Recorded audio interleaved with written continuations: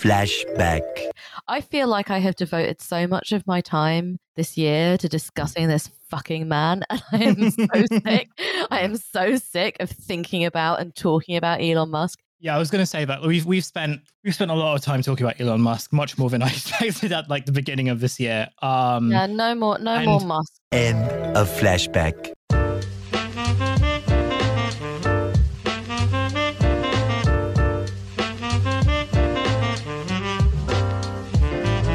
Hello and welcome to this episode of 10,000 Posts. It's the first episode of 2023. We hope you had a very good new year. I had a really good one. And as a result, I now have the flu because I've experienced 4 different kinds of cold in 2 different countries. And I have no idea what temperature it is or what I can withstand. But yeah, my name's Hussein. If this is literally the first time you're listening, my name's Hussein and I have the sniffles. My name is Phoebe. I don't have the sniffles, and this is why Hussein is currently in quarantine in his house so that he doesn't give me the sniffles. Yeah, I'm back in beautiful South London, the best place to quarantine in the world. We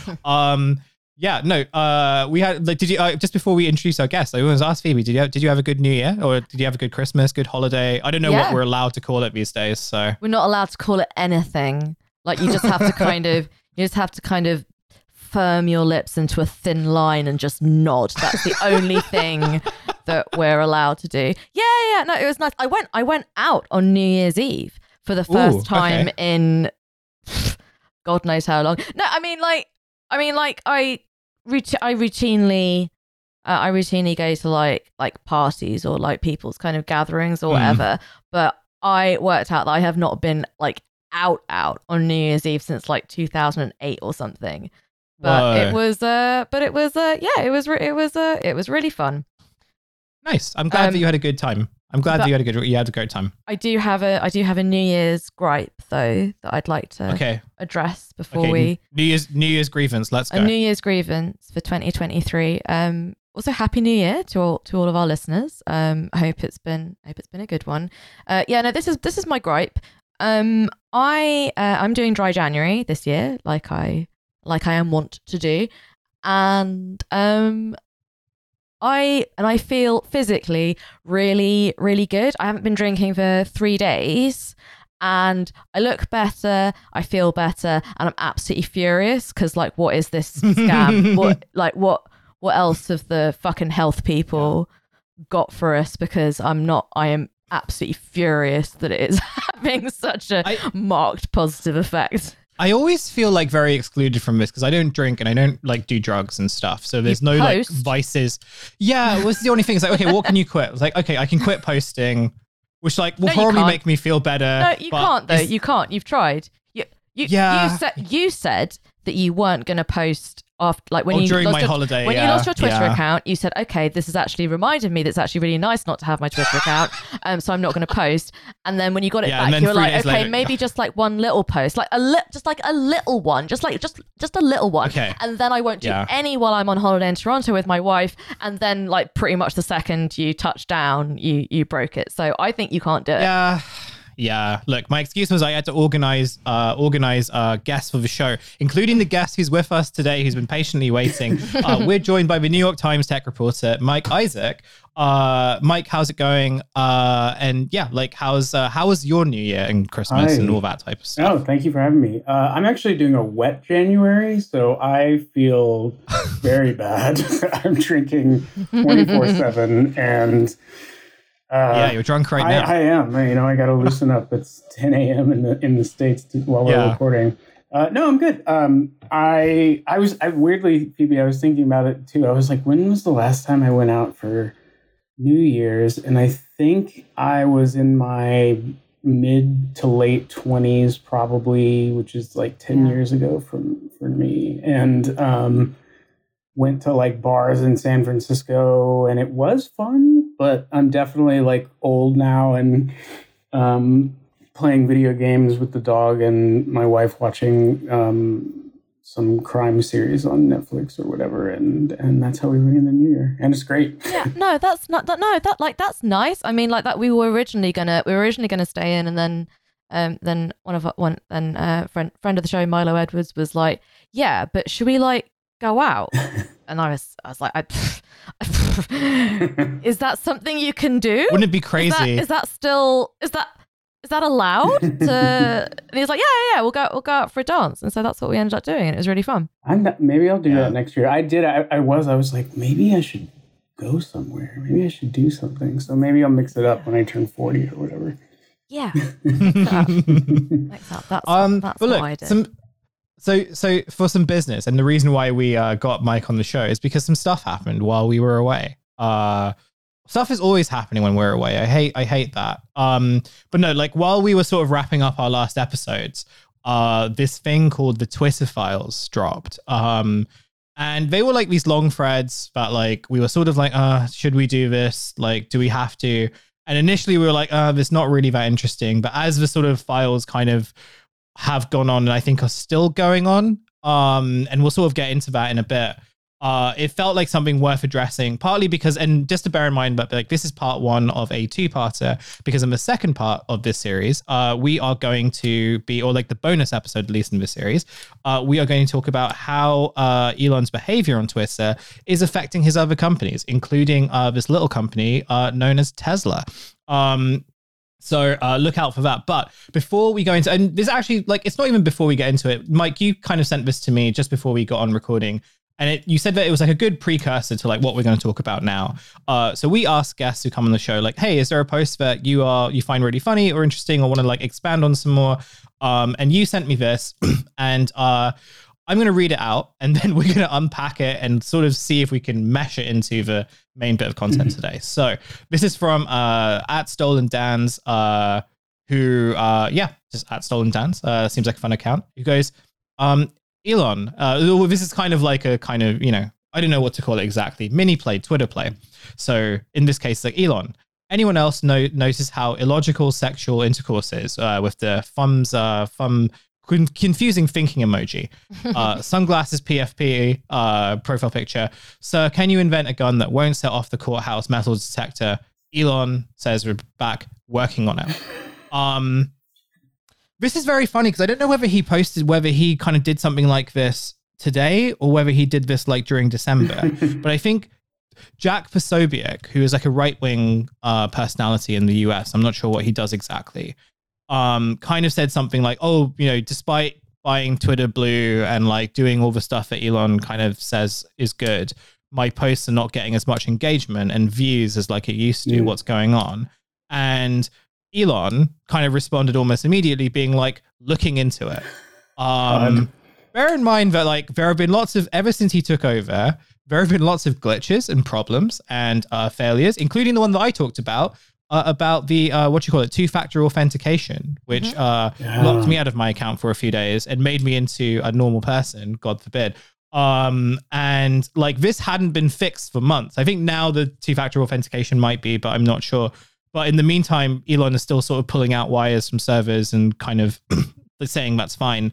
But it's very interesting. Someone pointed out this very interesting how like who he replies to and what problems he views as valid and what isn't. Mm-hmm. So Mike, like as the person who sort of brought this to us, could you unpack it and like tell us why you thought this was funny or interesting? Totally. No, I love this tweet because it's like, it really is a mini version of almost every exchange he has on the website, basically. He'll just, first of all, his insights aren't particularly insightful, and he'll just sort of tweet things that are random in the sense of like Tumblr user random, like, oh, look at this funny thing I'm talking about or whatever, or like kind of like deep Redditor dude.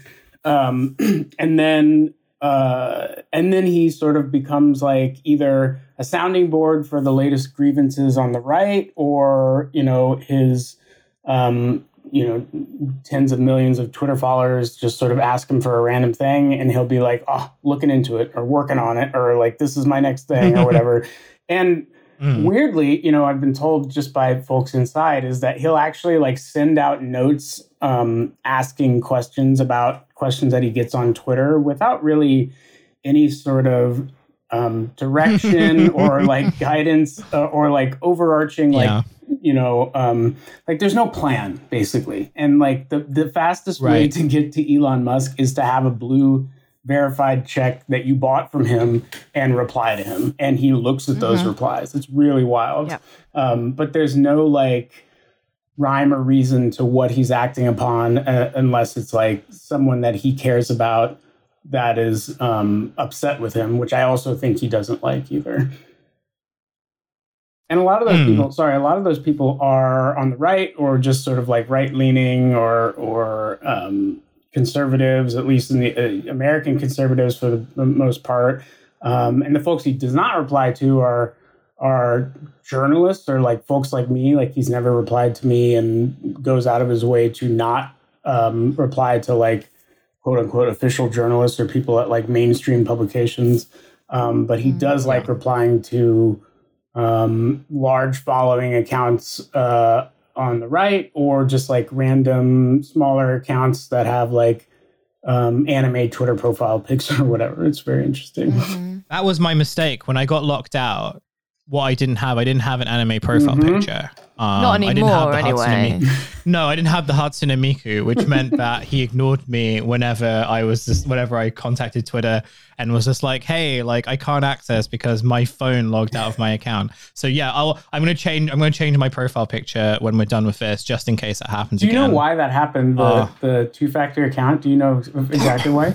I know a story. Like the story that I read was that they had fired a bunch of people who were basically like responsible for that because Elon had said something along the lines of like it was unnecessary. It was like sort of unnecessary bloating, and that it could be done more efficiently. Yeah. I'm not sure how true. So what did happen? Some of that is correct, and then the other part too was he's been on this rampage to cut costs across the company because largely because of his own making, because he overpaid for it, and the debt he's in is costing him $1 billion a year in interest payments alone, if you even just ignore the repaying the debt itself.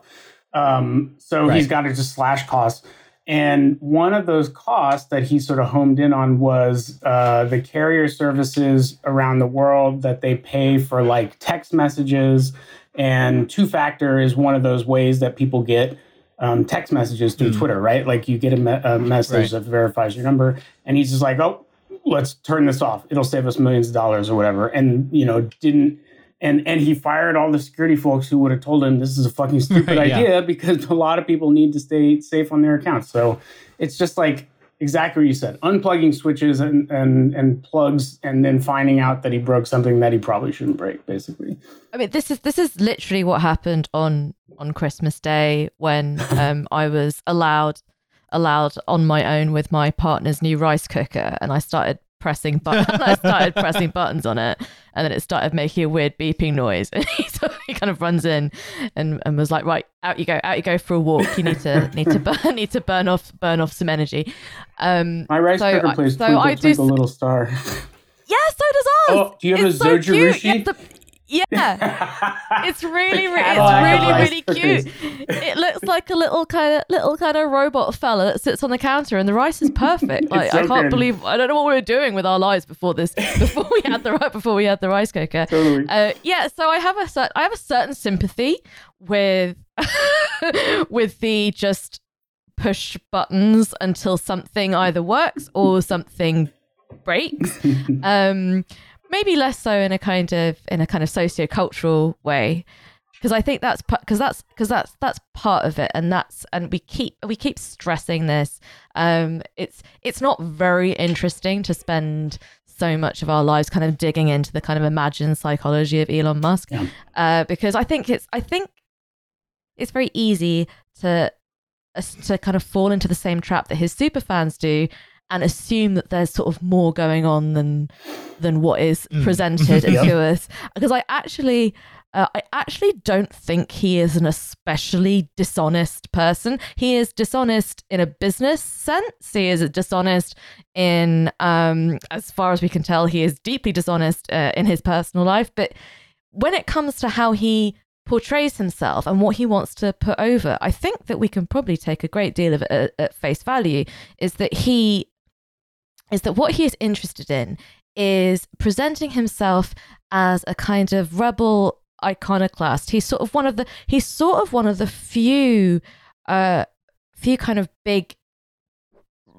tech rich people who sort of still kind of flying the move fast and break things ethos. The rest of them aren't. The rest of them are getting on with consolidating their stranglehold on the infrastructure. That's what the rest of them are doing. Like Jeff Bezos doesn't care about moving fast and breaking stuff. Zuckerberg's not caring about moving fast and breaking stuff. Yeah. They're settling down to say, okay, so how can we turn ourselves into as much, not just like digital infrastructure, but digital landscape, which people rely on to mediate their lives, to mediate their social lives, to mediate their work lives, to mediate their political lives. How are we going to get on with doing that?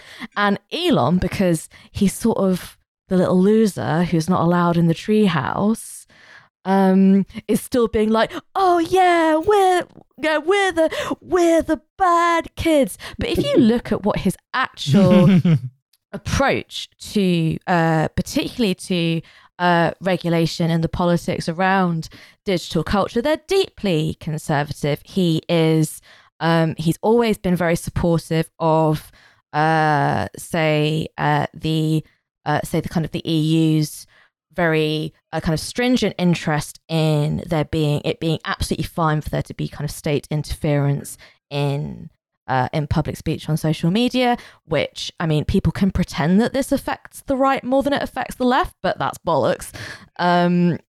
That's like a fiction which serves nobody to buy into. But so when he's there kind of, nodding along with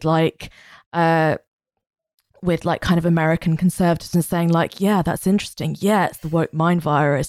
Yeah, I don't talk to journalists because I'm a blogger and I'm on 9gag. Like, it's not because and this is not a defense of him at all. But I really do think that he is somebody who buys fully into the principle that if everyone's got something to say about you, that's when you know that you're the real rebel. That's when you know that you're the real iconoclast. And if you're amplifying what you think of as all different sides, then that is the way that you become a smart guy. And despite the fact that he has successfully stolen other people's ideas, leveraged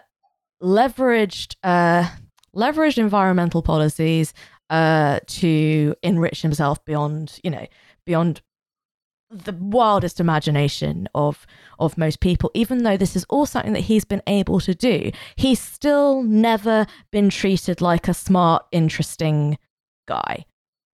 And this is how he thinks that you become a smart, interesting guy. He thinks it's some weird mixture of The Salon, but also the cool kids, and who he thinks, because he thinks the posters are the cool kids. That's why when he sees a post he likes, he owns Twitter. He don't know where the retweet button is, and he steals the memes and he crops out the username and posts them himself. It's so cute. He's such a loser. He's such an incredible loser.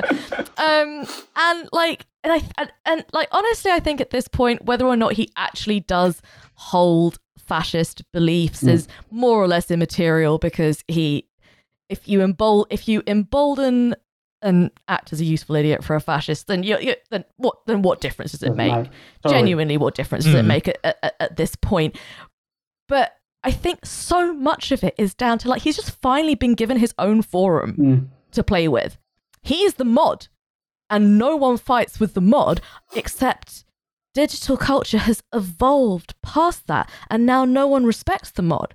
People think of the mod as the loser hall monitor. Yeah. So he's still getting the wedgies. He's still getting slammed in the locker. And I think that's what so much of this comes down to. So when you have stuff like the Twitter files, which, by the way, I'm really interested to hear what you think about this, Mike, because it's such a wonderfully like embarrassing, portentous thing to call them.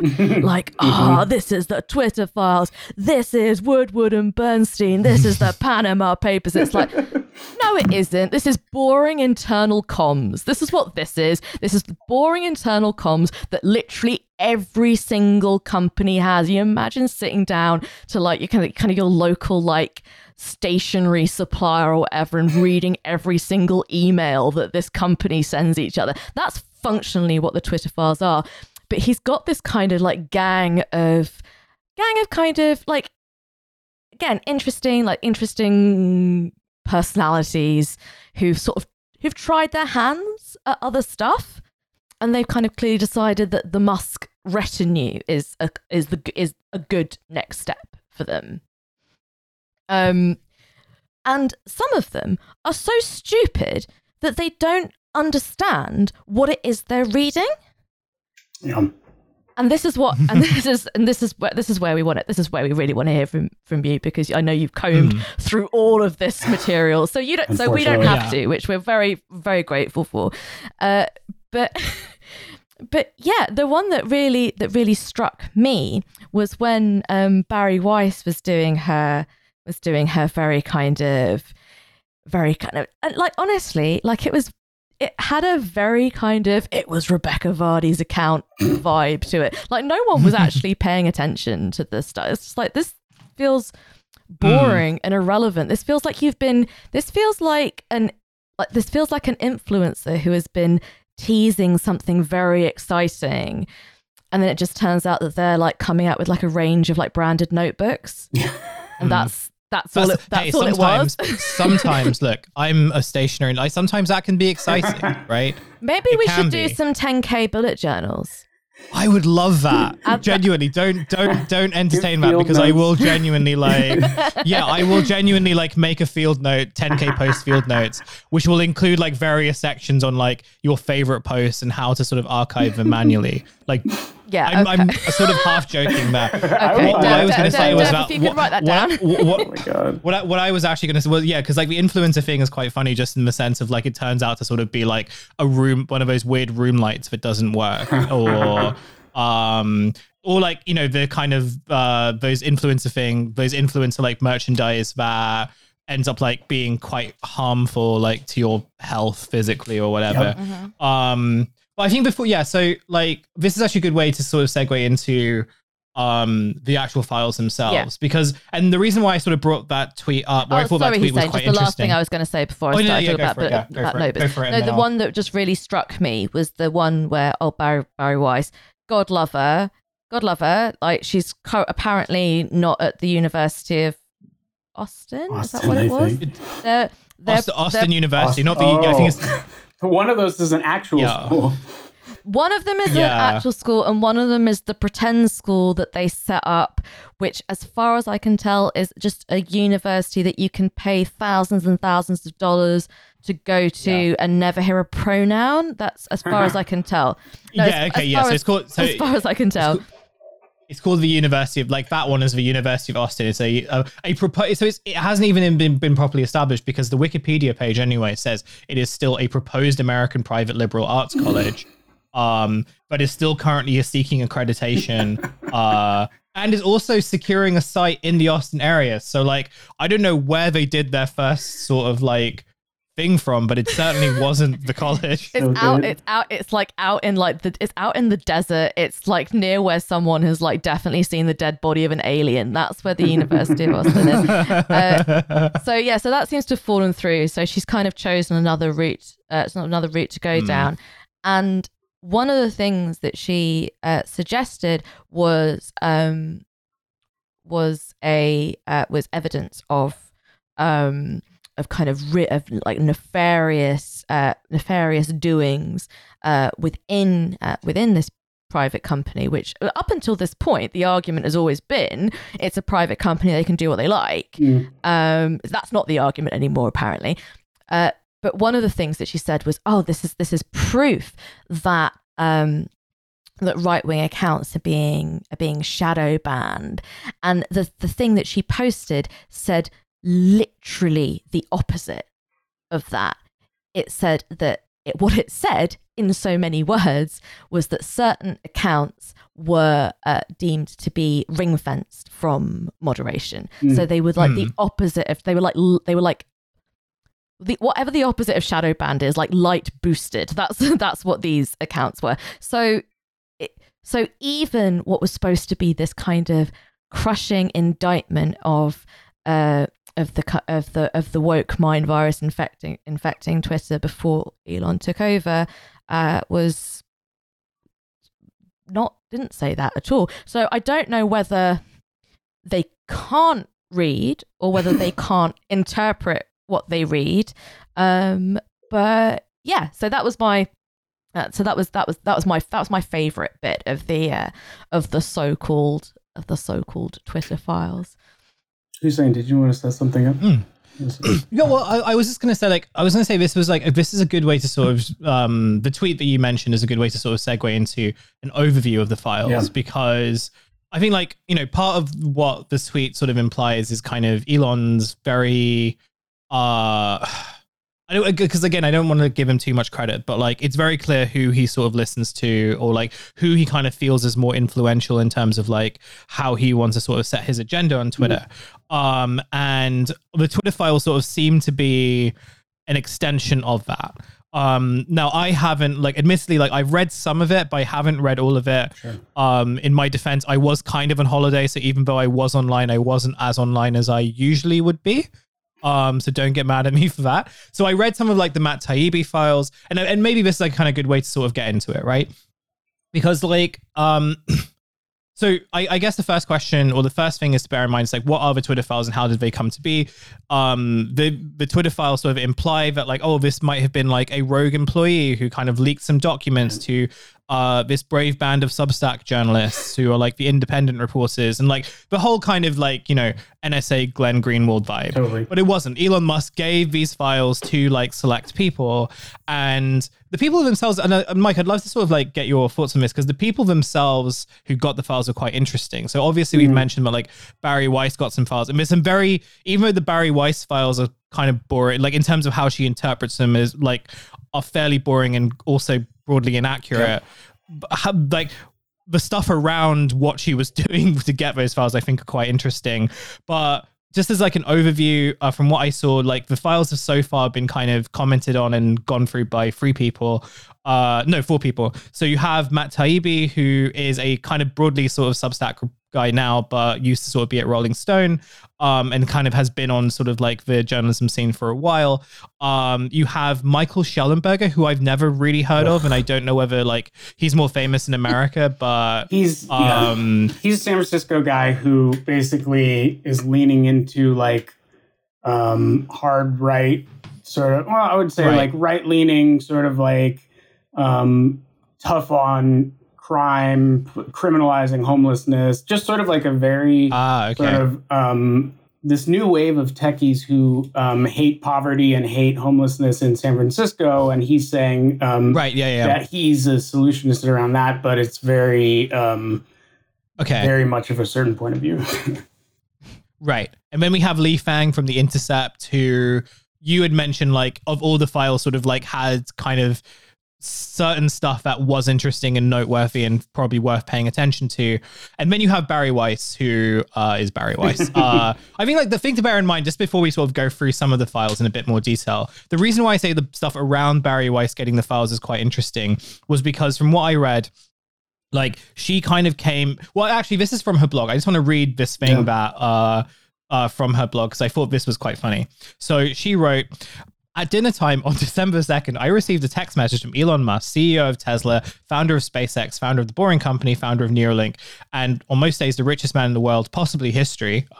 And as of October, the owner of Twitter, he said, was I interested in looking at Twitter's archives? And how soon could I get to Twitter HQ?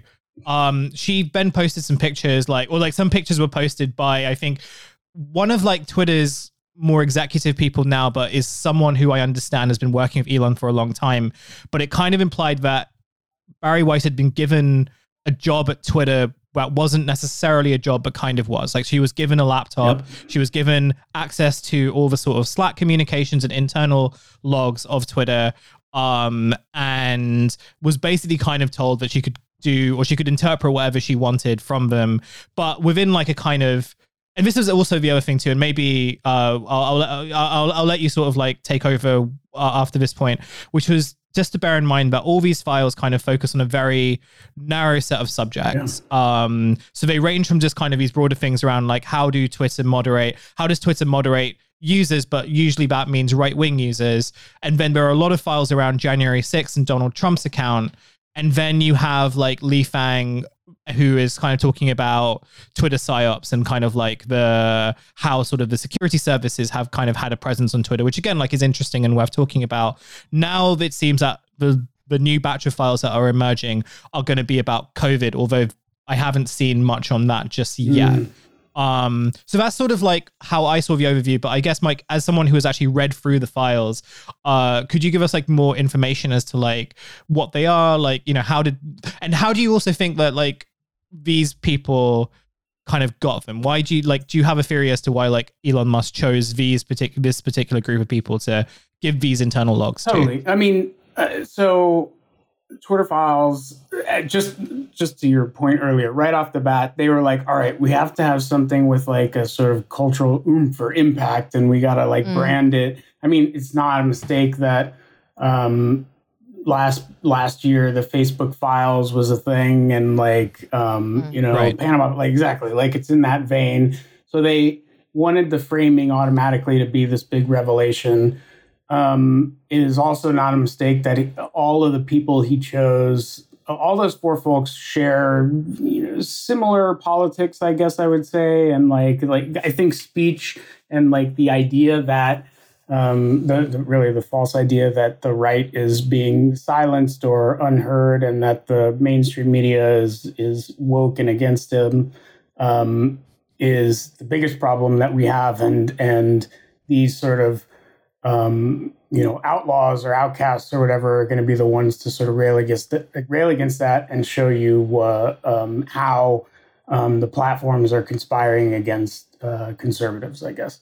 I think it's super funny that he chose Bari Weiss, who every time I think of Bari, who used to be a colleague of mine, I think of her piece on Australia being a cool and chill place with no culture wars because everyone just goes to the beach, which is the fucking best post I've ever read of how stupid it was. Well, when we were in Australia, like me and the Trash Future guys were in Australia recently, I sent this post to Nate, and I was just like, maybe because like we enjoyed Australia so much, but also like we were so insulated from like the political culture or just like daily life there that we just had a great time. And I was just like, yeah, I can totally understand why Bari Weiss would spend 1 week in Australia and come up with this as like poignant analysis. It was literally her like, well, the Times sent me to Australia. I got to write something. I was at Bondi Beach, so here we go.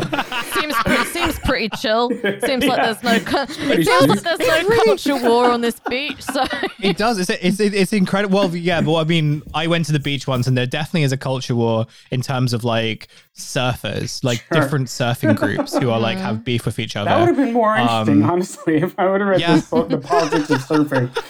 But what, like a kind of taxonomy from like the kind of the start of a teen film where it describes all the different groups of kids in the cafeteria, but it's Australian surfers. Oh my god, that's actually I would read that. I would read that too. That would have been more credible than whatever she produced. But she's not a journalist in the sense that she's not a reporter. Like that. Like this is, right, and I think she would.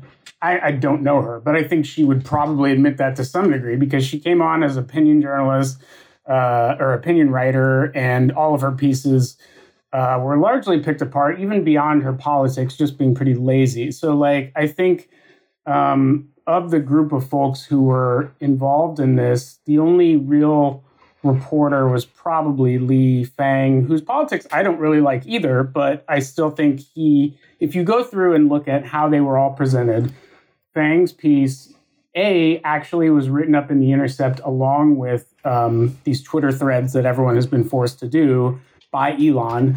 and B, has, more real sort of journalistic standards around it, like disclosing what the terms were, how the process went, what they did and did not agree to. And Taibbi doesn't disclose that stuff. He tells his readers to trust him. Barry doesn't probably even know enough to disclose that stuff, despite trying to start a new media outlet. The Schellenberger guy he's like a weird wild card who also sort of jibes with their politics, but he definitely didn't do any disclosures, not a real journalist. And I think part of that is the point too, because they also don't want people like me or quote unquote real journalists, to sort of dig through this stuff.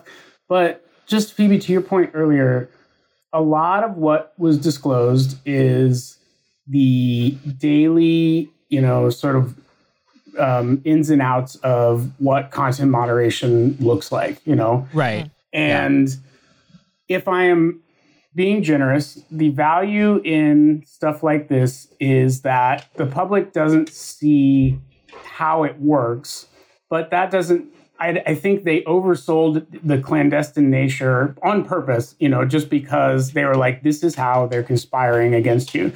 And I think there's value in showing for people who are really super interested in how these decisions are made, sure, transparency can be a good thing. And you can go and look how they sort of decide this stuff. And from what we saw in the papers that were disclosed, the adults seemed like they were having reasonable conversations. And around this, around the Hunter Biden stuff, they were like, well, is this hacked? Do we actually have any sort of evidence that this was the case, and people pushing back against that?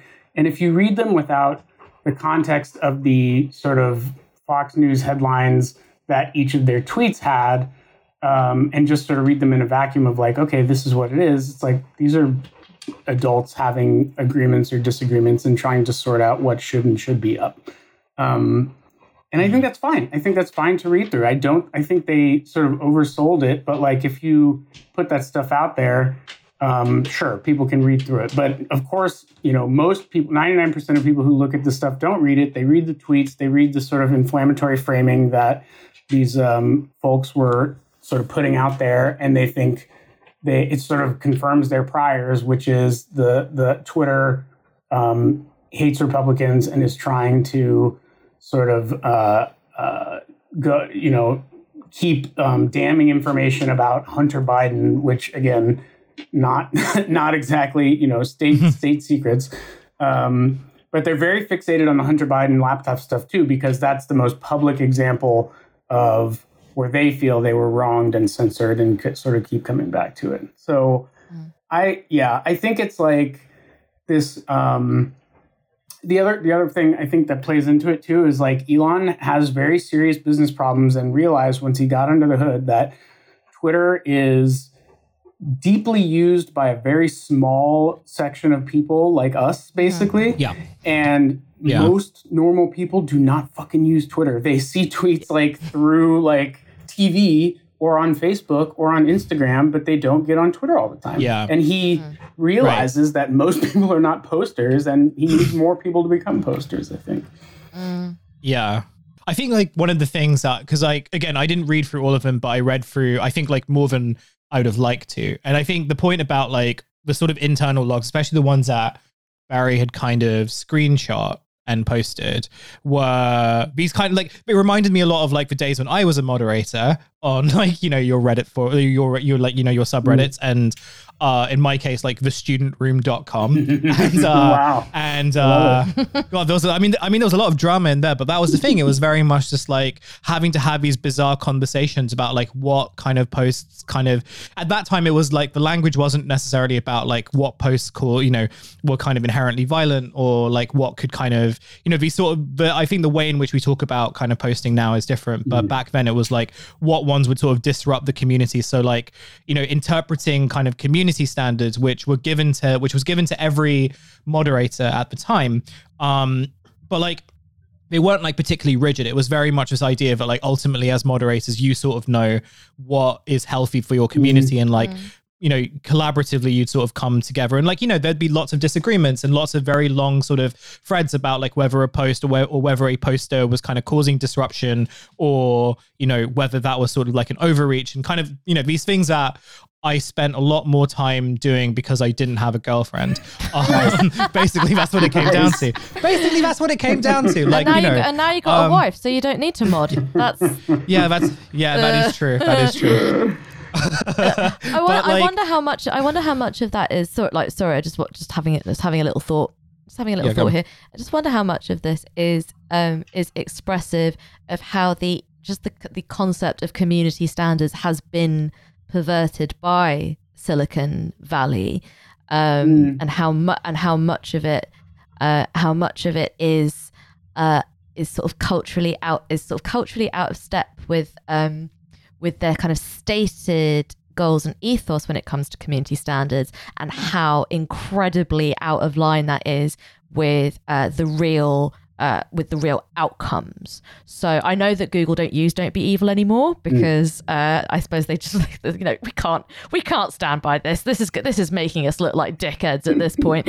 But that was very much, I remember this very much being a feature of the kind of the rise of Silicon Valley as being a kind of element of the public consciousness, not just as something that's going to be in charge of tech and the technological future, but that was going to save the world. That's what we were told. We were told that these guys would be coming up with the solutions to the climate emergency, the solutions to poverty, the solutions to political and social breakdown. All of it was going to be these technological solutions, and all of it was wrapped up in this kind of distorted facsimile of there being community standards, and there weren't any. It was all bollocks. And I think that, just to what you were saying a little bit earlier, after all of them kind of grew up in a sense, or a lot of the tech moguls became their empires became huge. They started to, some of them at least, recognize, how to operate within the system, what the boundaries are, what the rules are, how to deal with Washington, and how to sort of the nuts and bolts of like daily work and expanding your company and becoming old tech, becoming like, one could argue Facebook is becoming more like IBM or HP over the years once you get as bloated as you are. And I think that's some of the appeal of Elon, who is literally deeply emotional in how he acts and reacts to things a lot of the time. And I think there's something attractive to people like Zuckerberg or Bezos who see that and feel constrained in some ways by their position, but also wish they had the admiration of the tech nerd masses, and really the masses that Elon does in a lot of ways, or at least let's say pre-Twitter Elon does, and just sort of can still do this bucking of popular beliefs, popular knowledge, or like act in a way that maybe they wanted to in their early days. But to your point, like a lot of this stuff is out of step with reality, or just illy planned out. And once you like get to a network at scale and decide to come in and just throw a bunch of monkey wrenches into stuff, it's hard to see that working out very well for them. So I don't know. It's this whole thing has just been. And I was saying this earlier before we started. Like, it's been very difficult for us to cover in a way that feels responsible, or feels like you can cut through and understand what's going on here. The last part, the Li Fang stuff, basically gets into how Twitter kind of cooperated with the U.S. government in ways that I think are kind of interesting and aided security agencies on like sort of domestic programs to manipulate social media, which, is something that social media companies say they are against in other countries. So it gets this sort of like digital nationalism, right? Or like, are American social media companies supposed to be on America's side? Or are they really, do they posture as just platforms with no sort of allegiance, but in behind the scenes, they're actually helping Americans more than they are other countries. And that I actually think is worth looking at and discussing, especially if they're being manipulated by the CIA, but not in a like Area 51 alien sort of way, but more just sort of like a rote way of being used to further American interests in different ways. But like that was like, I would say, an exception to most of the shit that we had to wade through basically and cut through, whether it was a big deal or not. And I don't, you know, and I think a lot of this is to drum up to get people to use Twitter in a way they haven't before. Like the shitty, embarrassing grandsons of the Dulluses. That's right. I think like the other thing, I think like because like, you like the Lifang like findings are really interesting. Partly, and one thing I was thinking about was also just the way in which, and we've spoken about this on the show, like in previous episodes, about the way in which social platforms and Twitter in particular, often like outsourcing their kind of security and moderation, especially when it comes to extremist activity, to think tanks and organizations, you know, and they'll sort of produce reports that are like, yeah, we found a bunch of these fake accounts, or we found like a bunch of these accounts that are coming from, you know, so like kind of shady areas, and they're sort of like promoting propaganda, and Twitter will take that report and they'll sort of act on it, and they'll use that to sort of show that like, you know, yeah, we are protecting our users, but also we're very much against like propaganda on our platform. So, you know, we work collaboratively with like misinformation organizations, fact-checking organizations in order to do that. And like what was interesting about like, you know, some of the things that Lee found was like the kind of evidence that actually Twitter knew all along, like in a lot of cases, what was going on.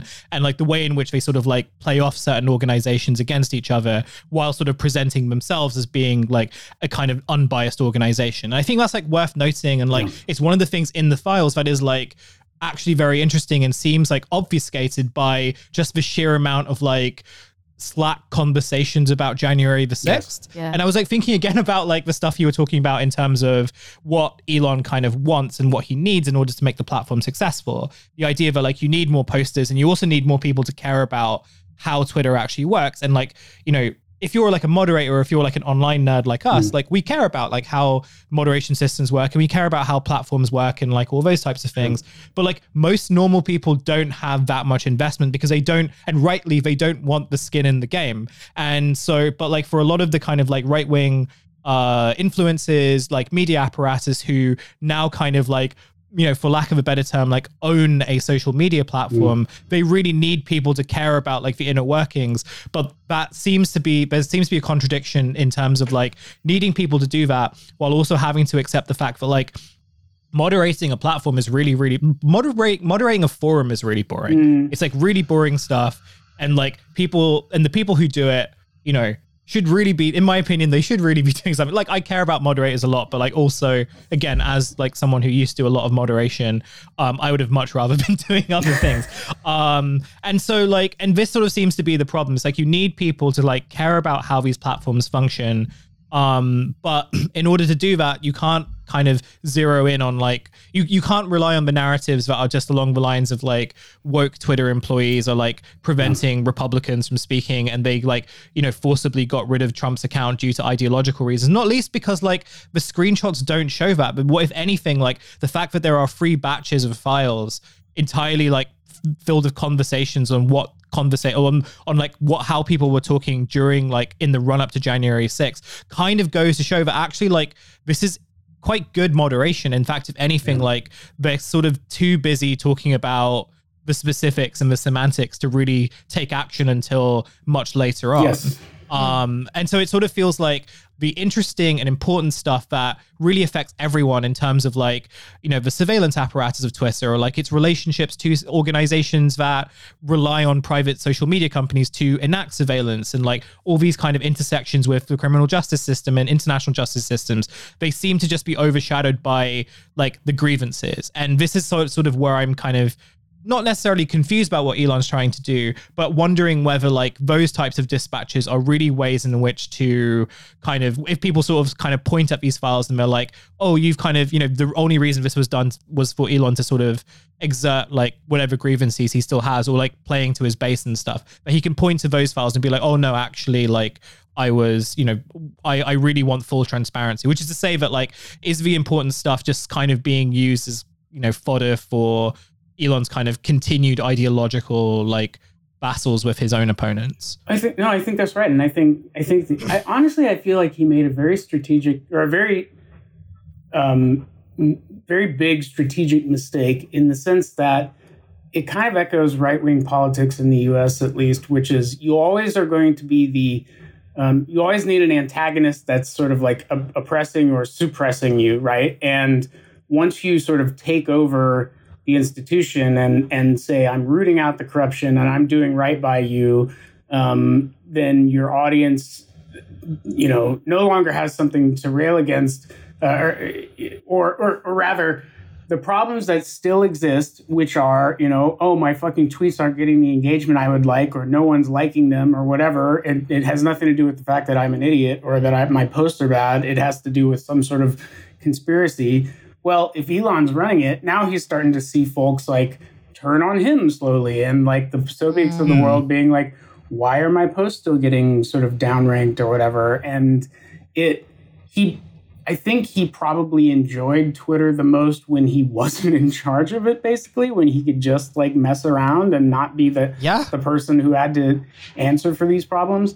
And so now he's even tweeted as much as like he's like chief complaint officer or whatever, dealing with all this crap. And like, I don't know why. I genuinely don't know why he wanted to buy it beyond like just sort of his frustrations with how it bothered him personally, which is also a very sort of narcissistic view of the world.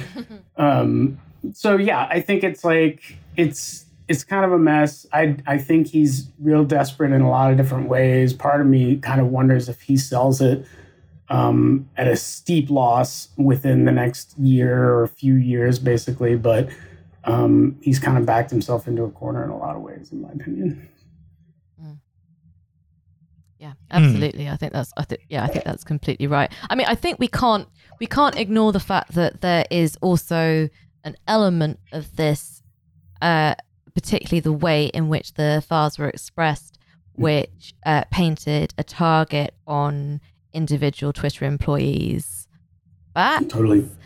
And even though a lot of it is like a lot of the way it's framed, in, like I said earlier, in this kind of very sort of kind of portentous way, and making it sound like this is real the JFK files being released stuff, but it's sort of just not. But there obviously was a concerted attempt to drive harassment of individual Twitter employees. I don't think the ones that they chose were an accident, because Musk may not be a smart guy, but he is a showboat, and he knows how to play to his gallery, and he knows who to direct anger towards. And one wonders in the future whether he will regret this, because he doesn't seem to command the same kind of respect that a seriously kind of charismatic individual does. He doesn't seem to be able to there are Musk super fans who think that everything he does is a kind of is like a kind of chess move. So like there are people who are saying, no, he bought Twitter and is deliberately breaking it, because if he deliberately breaks it, then he doesn't have to pay back any of the leveraged loans off the Tesla stock, and that will then pump the Tesla stock and make him like not just like a billionaire, but like a gajillionaire, zillionaire, and like maybe president of the world and maybe God. So that's what like you can't deal with them. They're cooked. They're not worth engaging with. But he doesn't. Trust the plan, baby. That's what I'm always saying. But he doesn't have this. He doesn't have the same kind of core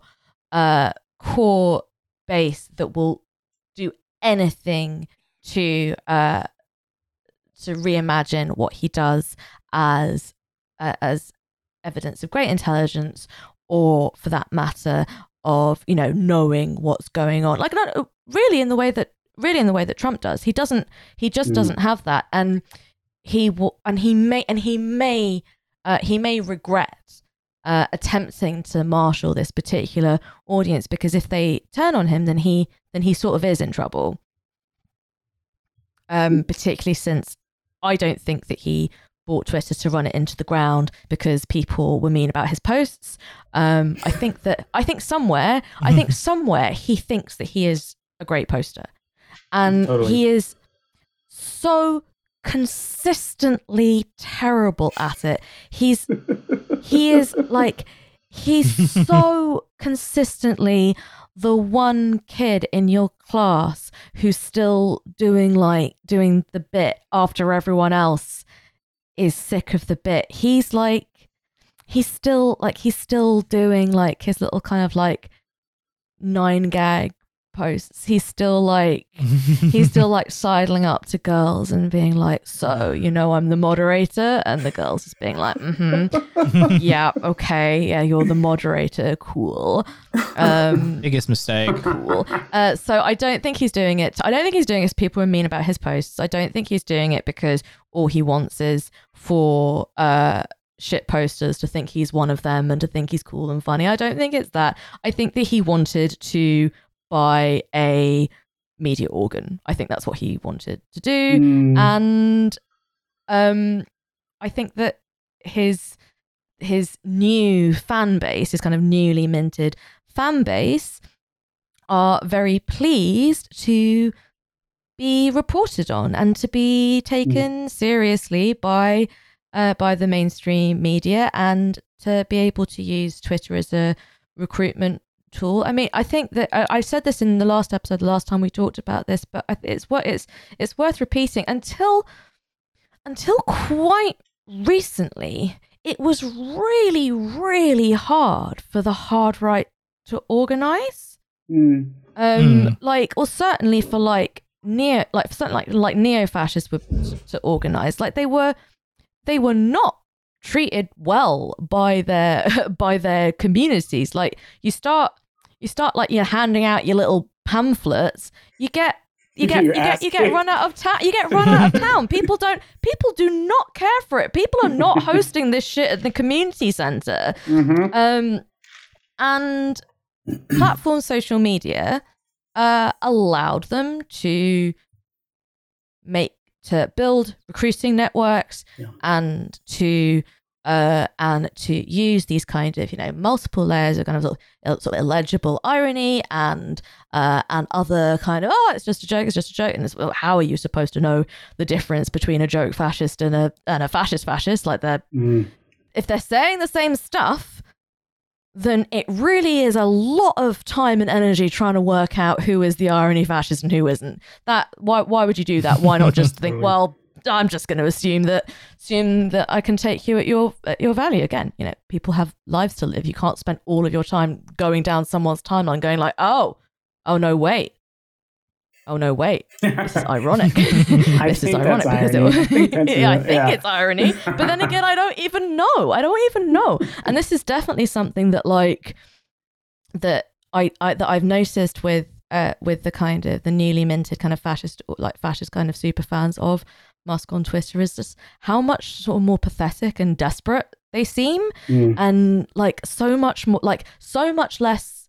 And maybe this is like incredible hubris, but so much less like frightening Really? Like so much more just like kind of like they keep weird obsessive losers being like, oh yes, so I suppose I'm not supposed to notice the overrepresentation. It's just like, oh, shut up. Why are you so obsessed? Stop being so obsessed. Maybe go. I think like one of the funniest things about seeing, especially in the past like few weeks, is like again like this could also, because everyone's timelines are now like completely fucked up, and we're seeing posts of people that we don't follow, who don't follow us, and you're sort of wondering, why is that there all of a sudden?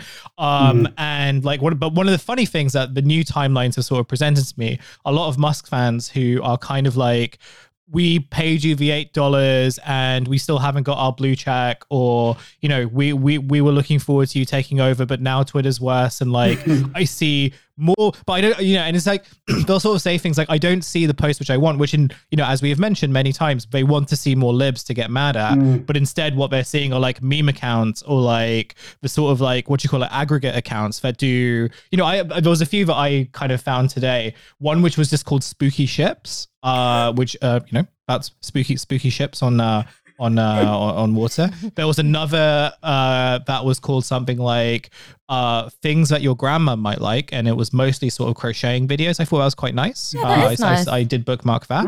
Yeah, but it's like all these. But I think, you know, and you know, this kind of amusing to sort of see in some ways, but I imagine for lots of like real Musk heads who kind of wanted to see a Twitter where they could own the chuds, have a blue check, and like get a Tesla like at a discount for being nice. Maybe like, if we like your posts, will you give us a car or a rocket? Will you give me a rocket? But actually, right. But like, apparently if you do buy a Cybertruck, you do get a blue check for life. I don't know whether that's fake or whether that's real. I'm choosing to believe it's real because I think that's very funny. And if any of you misinformation analysts like call me up on that, I'll apologize, but only in private.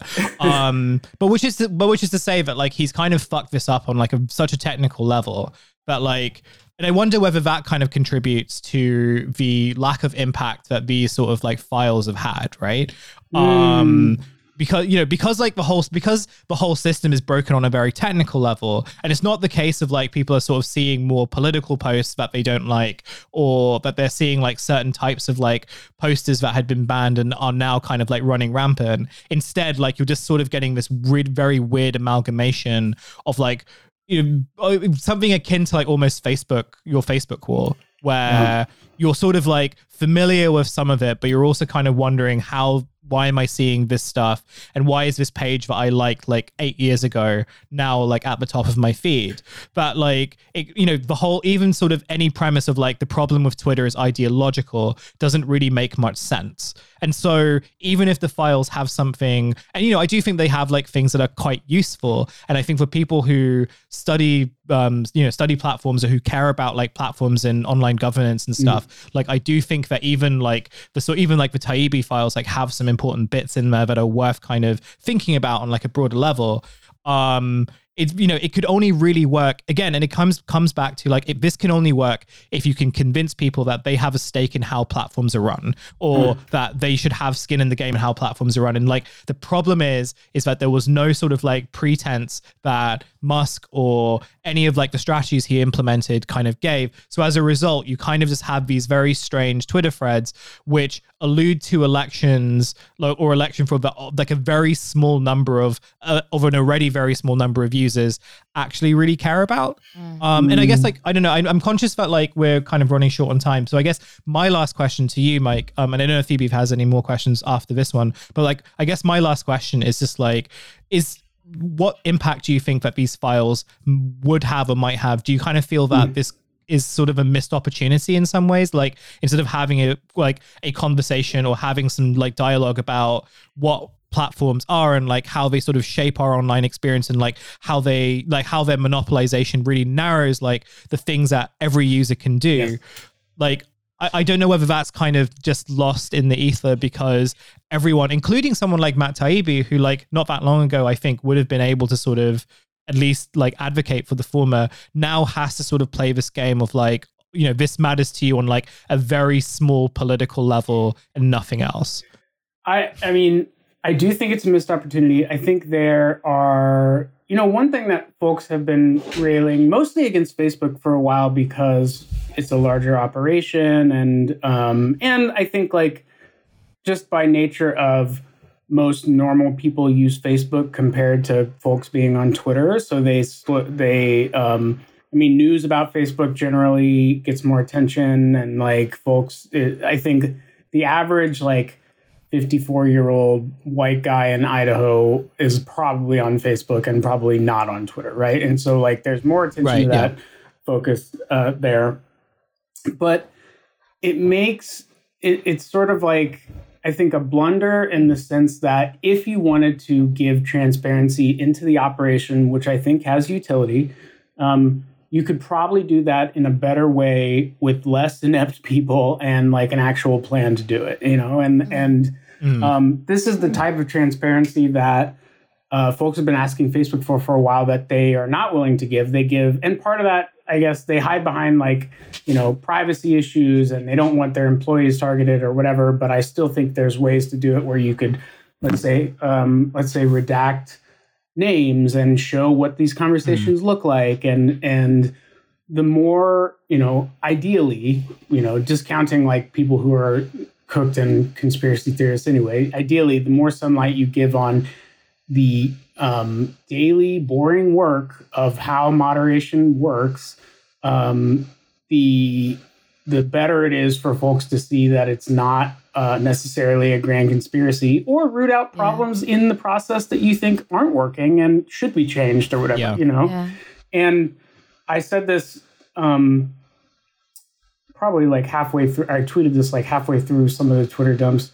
It's like, look, I think there's real value in transparency and having discussions about it, but it's a one-sided fucking conversation when the other half is like pure conspiracy theorists who find fault in everything, or who think it's all sort of like a plot against one particular political side or ideology. And so the folks who are following Barry, the folks who are following Taibbi, and the Schellenberger dude already sort of have grievance-based politics that are going to make having any sort of conversation just super difficult. I also, just quickly, Phoebe, what you were saying, I absolutely think he has wanted a media platform for a long time, and I think he tried to buy The Onion, funnily enough, on a whim a while ago. No, yeah. He literally tried to buy The Onion, and I think the staffers were interested and then horrified after they met him. But that's so funny. Can you imagine? Can you imagine The Onion following the Elon editorial directive? That's so would funny. Be the funniest thing that he's ever done. Like, finally, I would admit that he has done something funny. It's so fucking crazy. I think it also is a trend among Silicon Valley elite moguls, VC class, who have gradually over the past, let's say 3 to 4 years, come to hate the mainstream media, feel persecuted by it. Like, Elon is probably the most public-facing person who voices this, but people like Mark Andreessen, the venture capitalist, people like even like folks like Zuckerberg, Bezos is being more vocal about it. They feel like the mainstream media is against them and one-sided and prints lies, and are more supportive of this sort of like bottoms-up populist version of covering things. And look, I have a lot of media criticism that I think is a good thing, and that should make media better over time. And like British press is a whole other animal that I don't even know how to dive into. But like, I think this stems from a general resentment and pushback, really embodied in the New York Times and tech coverage from the New York Times of how much they hate the New York Times now in Silicon Valley, and more support for bottoms-up, quote-unquote, journalism that I think Elon really has leaned into a lot these days. But like, just the execution is really poor, and the folks that he's gotten to, who he's enlisted to do it, is, of course he would say you're biased, but I just think they're the wrong folks to do it. Just let it all out there, do it responsibly, but don't give it to like the dumbest people on earth. Give it to like responsible people. or give it to everyone, and then you can figure it out. You know? Yeah. Don't give it to like the idiot A team. Yeah. This was the other thing too, and like this doesn't need to sort of be a long point, but it was more just like for people who, and you know, like some of the people who were like openly very supportive of like the, you know, how Elon sort of did this and kind of, you know, were convinced, or at least sort of like presented the fact that they were convinced that, oh, you know, he's doing this for the sake of transparency and stuff. Like the argument would have sort of necessitated, well, like, why don't you sort of make the API like more openly accessible? Why don't you kind of like turn more of Twitter into, you know, or allow sort of Twitter to be open source? Like there are kind of ways in which you can sort of present transparency in like a much more logical way. And it's just very evident. Like, and again, it's not worth engaging in because it's like not a kind of good faith argument.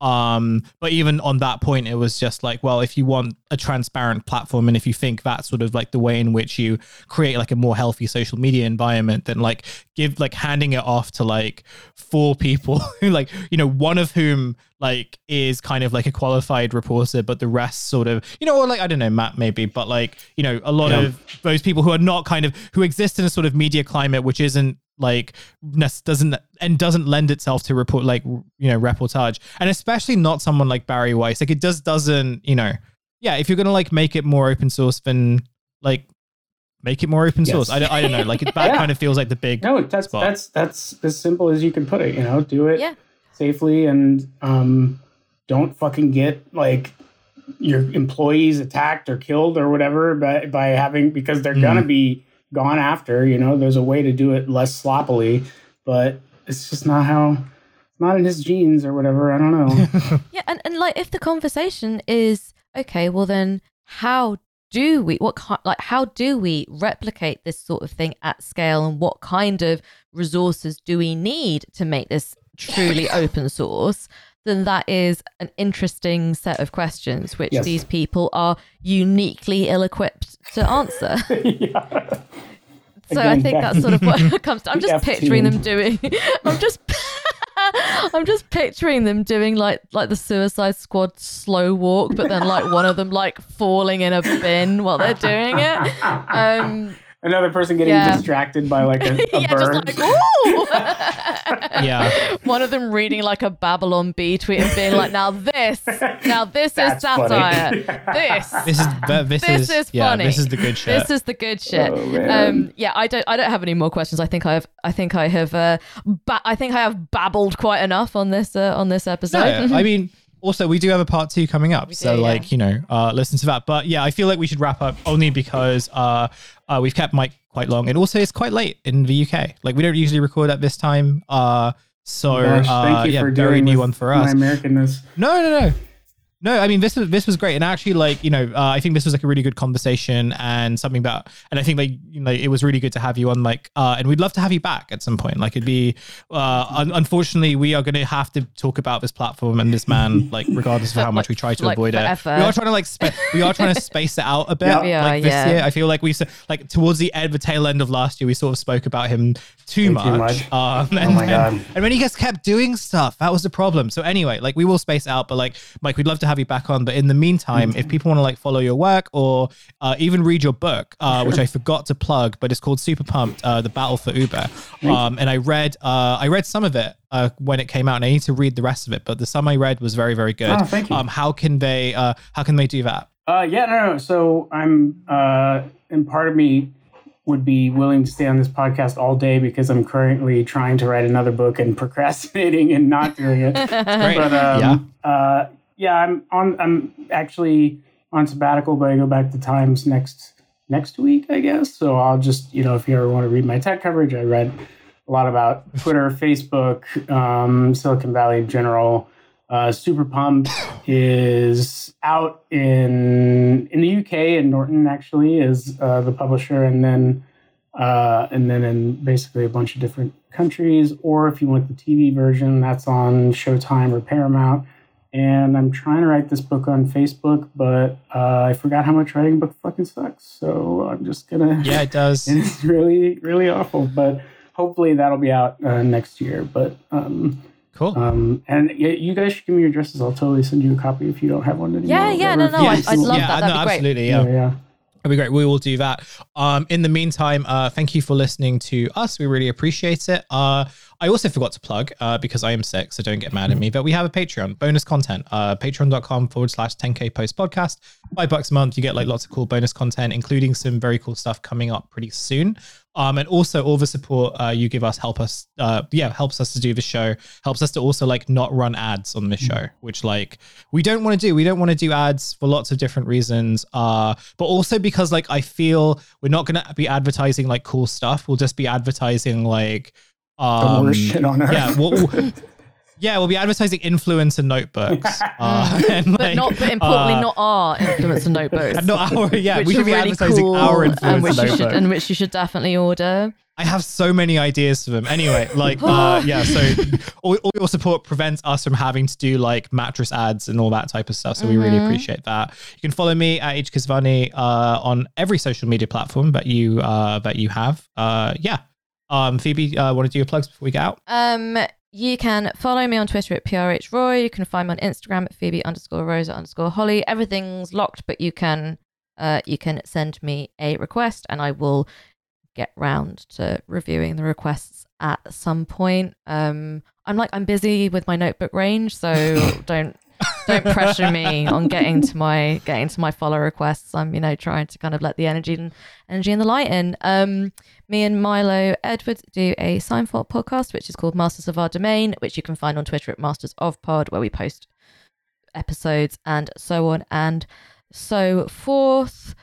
I think that's all my plugs. Yeah. Oh yeah, no, I am. This week it's on my to-do list. I'm setting up my fucking Substack, so that's gonna happen, and I'll have the plug for that next episode. We're excited. We're all very excited. It's all just gonna be about the mattress topper that I bought in the January sales, which is actually it's actually changed my fucking life. It's so good. I don't even need to be paid to advertise this mattress topper. I'll advertise it off my own back. It's so good. That's native content right there. Yeah, that's right. That's right. Just a final note, this show is produced by Devon. You can follow them at Devon_on_Earth. You can also listen to their podcast, which is called Kill James Bond. It is very good. You should check it out if you haven't already. And I think that's it. So we'll catch you on the next one, in the bonus one, part 2 of this series. And we'll catch you later. So have a good one. Bye. Bye. Bye.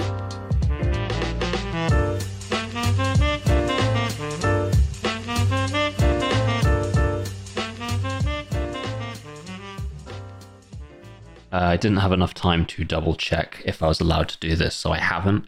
But if you could just quickly Spotify the song Jailbreak the Tesla by Injury Reserve feat. Harmony, and just pretend I ended the episode with that would be fantastic. Thank you. All right, love you.